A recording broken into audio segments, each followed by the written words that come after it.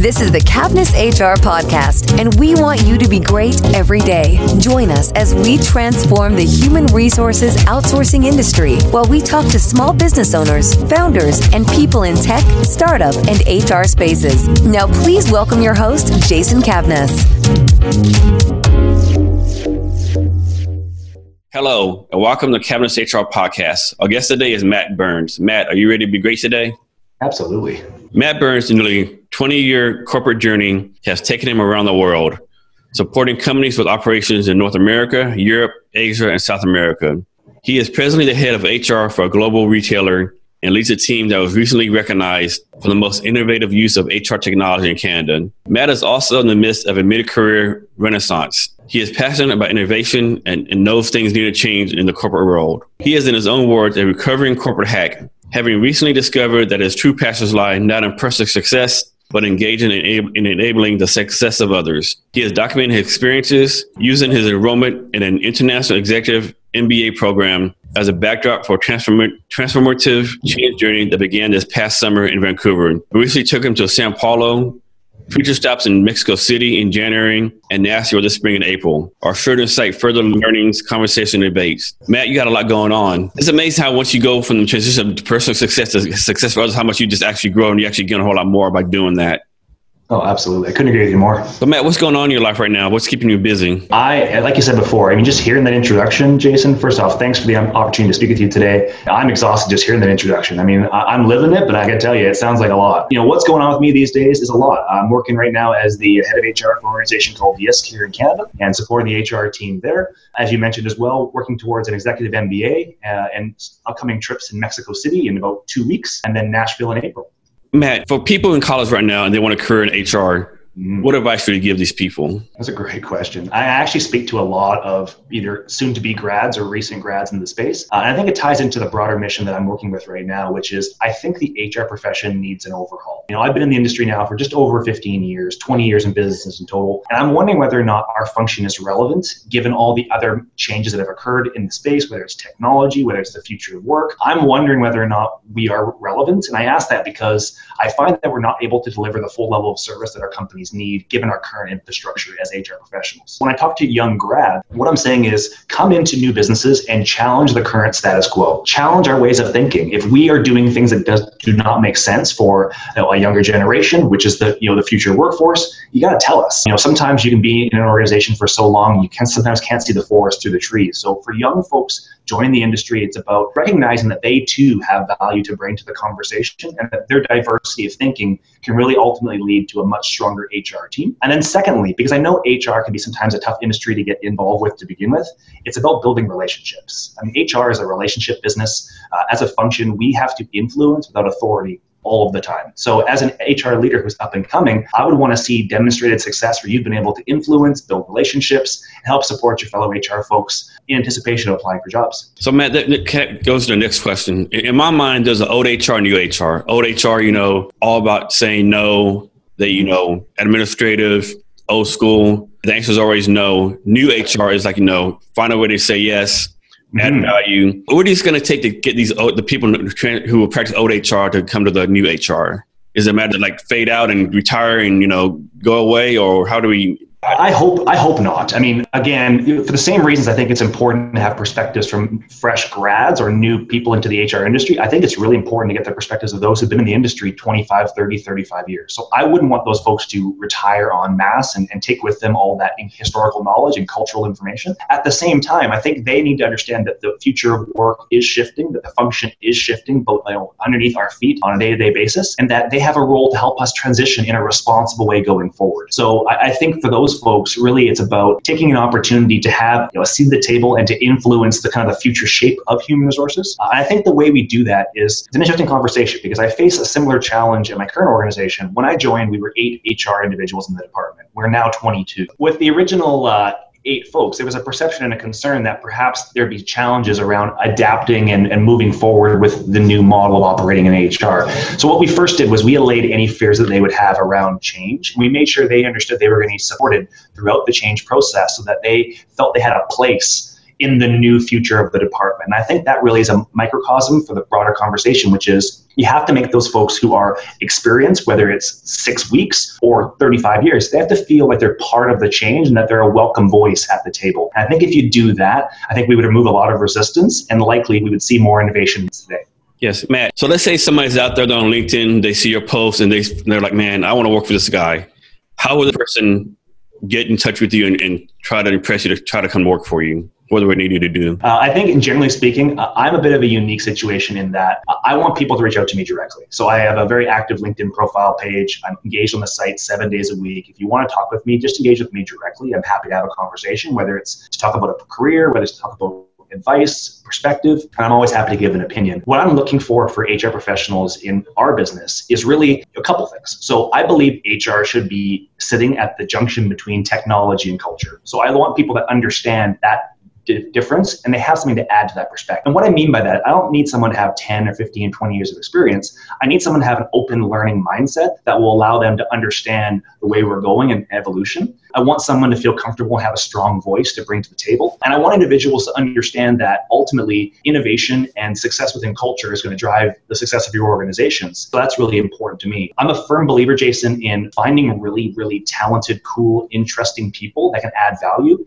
and then I make jobs for them. So if you talk to people here in my department, you'll find that nobody really has a traditional HR job. They all kind of have hybrid roles where we've capitalized on the needs of the organization, but also their unique skill sets and what they bring to the table, because ultimately I think that leads to them bringing more value to the organization, which ultimately benefits the company. So Matt, you talked a little bit about how you did a change to the paperless HR. How much pushback did you receive from the other departments in your company?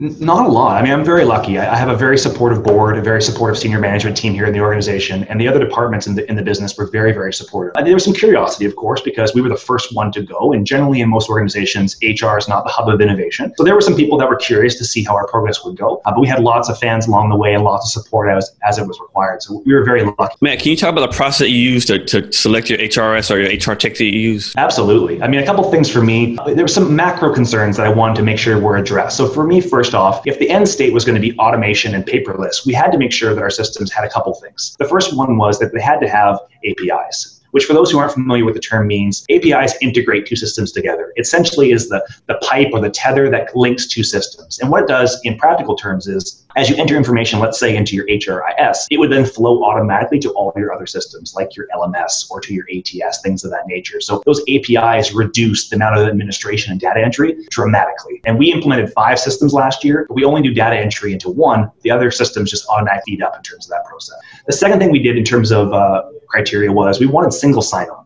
And that was really a byproduct of discussions we had with our IT department. We were very strong partners with IT throughout the entire process. And they said to us up front, Matt, if we can get single sign-on in these systems, it would allow us to do 2 things. First off, make the user experience much more pleasant because they're not going to have to remember another username and password. And I don't know about you, Jason, but I can't remember the ones that I have, let alone 5 new ones. So that was a big benefit for those users. And secondly, it made IT's life a lot easier because they weren't managing then 7,500 new username and passwords. Because as you can imagine, that's a lot of help desk tickets for I lost my password, can you reset my username, et cetera, et cetera. So by having single sign-on functionality, we were allowed to meet those needs, and most providers fortunately had that flexibility. The third criteria we had was we wanted organizations working with us that were going to scale and grow with. So I think the unique thing, Jason, about what we did was we could have gone out and bought an enterprise solution. There are lots of really good providers out there that provide entire total suite solutions where the integrations are already built in. The challenge we had was those enterprise solutions generally have a single way of operation, and they want you as a business to change your processes to fit the system. That doesn't make a lot of sense. Maybe I'm old school, Jason, in that regard, but I feel like when you cut somebody a check, you should get some say in what the final product looks like. So we wanted to work with vendors that were going to scale with us, grow with us, apply our feedback, and also give us some good challenges where it made sense if we can improve our business. So those are 3 things that stood out for us right off the bat that we wanted to look at with all systems. And then from there, it came down to things like functionality and what made sense for us as a business going forward. But those were some of the larger criteria we looked at. Yes, a lot of times I don't think people realize how important the user experience is. They build a product or they don't realize, like you making somebody go through 4 or 5 different clicks, and it's just as frustrating, and then realize how important that is. Technology for us, Jason, is about adoption. So I think I would say, my opinion is that most technologies that we've bought work. They work just fine. The challenge we've had in the past has been adoption of technology, because we're asking people to change routines. They've been staring at the same screen for 3 or 4 or 5 or 10 years, and now we've changed that for them. And change is hard. When you have a full-time job, it's difficult to carve out time to learn a new process, a new system, a new routine. So we try to make things as easy as possible throughout the entire process for our users, so that we would increase the rate of adoption and therefore reduce the entire life cycle of the project. We wouldn't have to go back as much and have to reiterate and retrain and those processes. It's also the reason why we had really strong feedback mechanisms throughout the entire project. Our end users helped consult with respect to the final product. They helped during the pilot, gave us great feedback that we were able to apply in the final product for the systems. And then ultimately, we engaged them all upon launch, and then we still engage them now post-launch to get their feedback, what's working, what's not, and how can we further enhance the systems to make it easier for them, because ultimately, that is the measure of success when it comes to technology. Well, I heard the saying one time, somebody said, I'm all for change as long as it doesn't involve me. I think we're all a little bit guilty of that at times, and I think that it's completely understandable. When you have a lot on your plate, as most of us do these days, change is something else, and sometimes it's not always welcome. So our goal in human resources, really, you mentioned it before, the function is known for saying no. I think it's a lot about containment in the past. What we're about now is enablement. And that means making things easier, making things more accessible for our colleagues. And that means that our systems have to reflect that culture. Yes. Matt, next, can you talk about a time you were successful in the past, what you learned from the success, and what our listeners can learn from this? Yeah, absolutely. I think I just touched on the example. So, the opportunity to pilot, procure, implement, and then integrate 5 different HR systems in a single year was a phenomenally aggressive but also rewarding project. And we had a really good team here at YISC helping us with the project. The individual systems was managed, and the implementation was managed by a systems owner who was an HR subject matter expert. So they were bought in from the very early stage process, and they controlled and managed that whole life cycle of that project. That was a real big success for us. In addition, the recognition that we received after the award for most innovative use of technology as a result of our efforts was really rewarding from a branding perspective, from an employment brand perspective. A lot of people didn't know who YISC was before that, didn't know that we were an organization that was worth looking for in terms of jobs, buying products. So that was really rewarding. We were able to really cascade our business using that recognition as a vehicle for doing so. So I would say that the learning I had was, as an HR function, sometimes we can be guilty of too much modesty. There's a lot of great things happening in HR departments around the world. I wish that we would take more of an opportunity as a function to share those with other people, because I think there's really good best practices that can be leveraged all over the globe. Yes, I have to imagine that once you won the award, you had a lot of more people reaching out to you and trying to, I can imagine your applicant pool increased it tremendously. Yeah, it did. And I would say it increased even further when I put out a recent video for a change management position that we have here in the organization. I remember that. I shared it on my LinkedIn as well. No, I appreciate that. I mean, that had great traction. And really the methodology behind that was, when you're on LinkedIn, most people are sending out written content. I wanted to make things interesting and add a bit of dynamic and show a bit of personality. I would say that the current applicant tracking process for most jobs is really impersonal. And I've applied on jobs in the last few years before I took this position. And I felt like I was throwing my resume down a bunch of dark wells and not hearing back from a lot of people, despite the fact that I'm in the industry and I think I'm a pretty strong candidate for most jobs that I apply for. That being said, I don't think that's a function of a lack of respect. I think it's just a function of volume and the fact that we're focusing more now on efficiencies than we are on the personal relationship. So I'm trying to swing the pendulum back to more of a human focus on human resources, and doing so, I want to create a bit more accessibility through that job postings so people could say, hey, this is a guy who works for the company. Here's somebody I might be working with in the future. Do I like this? Yes or no? And I can make more of an informed decision around whether I want to throw my hat in the ring. So that had a great amount of success, Jason, and we're going to do more of that in the future in this organization to continue to break down the wall with our applicants and what we're doing in our organization. We think we have a great story to tell, and therefore we want to tell it loudly. Yes, man. And talking about HR being humble, I think our challenge is we'll do 100 things, 99 things like very well, one not so well. We'll focus on the not so well and talk about that instead of, hey, focus on whatever we did well. And that's definitely the thing we got to get over. Yeah, I think we have to, as a group, understand that our success will be driven by the impact we have on a go-forward basis. And to do that, we have to focus in on the things that really bring value to our organizations. And where we have successes, I think we need to celebrate. Because again, I agree with you 100%, Jason. I think we are guilty in HR of helping everybody else before we help ourselves. That's just how we're wired. We like to help people. We generate value from helping people succeed. But I think ultimately, if we achieve our own success through our own efforts, and we're able to share that success, you can ultimately have a much bigger impact, which is, I think, as an HR professional, should be the goal. Yes. Matt, can you talk about someone who's helped in the past and how they helped you? That's a tough question because there's probably hundreds and hundreds of people. I think most recently I've been really impressed by the overall LinkedIn community. I've been trying the LinkedIn game for about 3 months since winning the award. I've been more active on the site. I'm on there probably 6-7 days a week and engaging with hundreds, if not thousands of people. I've been so impressed with the amount of people who just are grateful and complimentary and just want to collaborate and add value. That to me was a real shock. I expected people that would be more self-interested as a higher percentage, but I found very little of that. There's actually a lot of people that want to collaborate. And for me, that's had a really big impact on reinforcing the values that are important to me. I love shared success. And I love relationships that have mutual beneficial value there. So to see that really kind of spurred me on to do more of that. And I found that what it's led me to do actually is be more aggressive in pursuing mutually beneficial partnerships, which ultimately has helped catapult our success even further. Matt, you've done a lot of traveling around the world as an HR professional. What's been your favorite location so far? Oh, it's like asking my favorite kid. I think there's so many great spots. I've enjoyed, most recently I was in Sao Paulo, Brazil. I am absolutely in love with that country. The amount of energy and passion and enthusiasm they have for absolutely everything that they do, to me, is just intoxicating. I was telling someone, Jason, recently that when I got off the plane and landed in Sao Paulo, I felt almost a hum or a buzz the entire time that I was in Brazil. It never went away until I left the country because there's just that much energy and passion and enthusiasm, and I love that. I've also had great times in other countries. I spent a lot of time in Canada, a lot of time in the United States, and love those countries as well for their own reasons. But most recently, the one that sticks with me is my recent experience in October in Brazil. Yes. Matt, did I ask you about a time you failed? You didn't, but okay. I'm expecting you to ask me that. Yeah, I skipped that one. So talk about time you failed, what you learned, and what we can learn from this. Yeah, I think it's a good news story. I talked about the recent project. I think, as I learn myself, this for me has been a really eye-opening experience in terms of leading an HR function. For me, it was the first time to build an HR function from the ground up.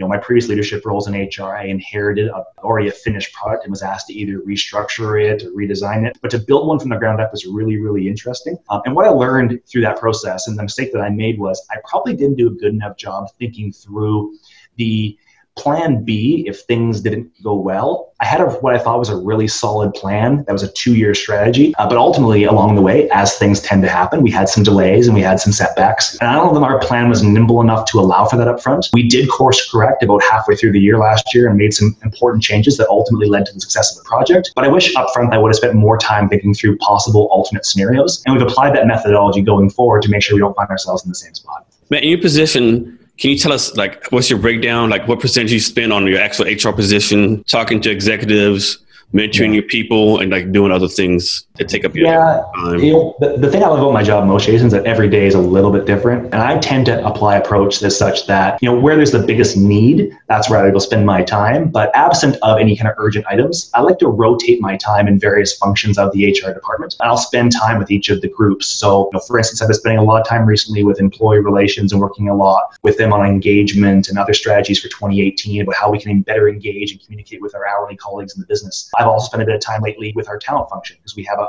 real aggressive growth strategy, and that's going to be predicated on succession. So I tend to spend my time where it's most needed, and to do so by coaching, enabling, removing barriers, and just adding some passion and enthusiasm and some energy behind some initiatives that we have. So I try my best to spend my time equally, but ultimately I do go where the business needs me most. Yes, Matt, can you tell us something about yourself that most people don't know? Of course, your close family, close friends know this, but most people don't know this about Matt Burns. Yeah, I think a good question. I think for me, I would just say that the passion that I bring to my profession is a passion that extends throughout my entire life. One thing that people probably wouldn't know about me is that I can be quite impulsive when it comes to things like travel. So on a couple of occasions, I've actually gone down to the airport without a plane ticket with a bag packed and went to the ticket counter and said, I have this much money. Where can I go and when's the closest flight? And there's actually a couple of cool experiences where I was able to go down there and get tickets to places like Denver and great cities like that and spend a few days there really with no plan. There's something inherently unique about landing in a city and not having a hotel and having to book it when you get there. I love the kind of the flexibility, adaptability of that. I think it challenges me in unique and interesting ways. And I think that's something people don't know about me. That's great. That's what I would do. Matt, that's great. Can you share your social media links or platforms for yourself or your company so people can reach out to you? Absolutely. I think we talked about it a couple of times, Jason. I'm really bullish on LinkedIn. So if people want to find me, they can see me at Matt Burns at LinkedIn. Can't miss me if you're looking for me. I'm very, very active, and you'll see my wonderful smiling face as my profile photo. Matt, so we're coming to the end of our talk. Can you provide any last minute advice or wisdom to either HR professionals or anyone else? Absolutely. I think first off, as a profession, as I mentioned before, we have some room to move, as all professions do, to realize that we have an impact on the future of work. And I think that as a profession, we have to look in the mirror at where we have opportunities, and we need to be open to the idea of innovating and sharing our best practices with other individuals. So when I'm in Mexico City in 2 weeks, you'll see me doing that. I'm actually going to be producing and sharing short and long form content on my LinkedIn page. And I'll be engaging with professionals locally in Mexico City to share their stories, to share their best practices, their opportunities, and tips and tricks that they have from the local domestic Mexican market with the global world. And that's a pattern I hope to continue throughout 2018 as I attempt to connect people from around the globe to, again, share those best practices in an attempt to move the overall HR profession forward globally. Thank you for doing that, Matt. Matt, thank you for being a guest on the Cavness HR podcast. Really appreciate you really doing lots of stuff for the HR profession, and everyone appreciates everything you're doing. I appreciate the time, Jason. Thanks so much. So listeners, thank you for your time as well. And remember to be great every day. Thank you.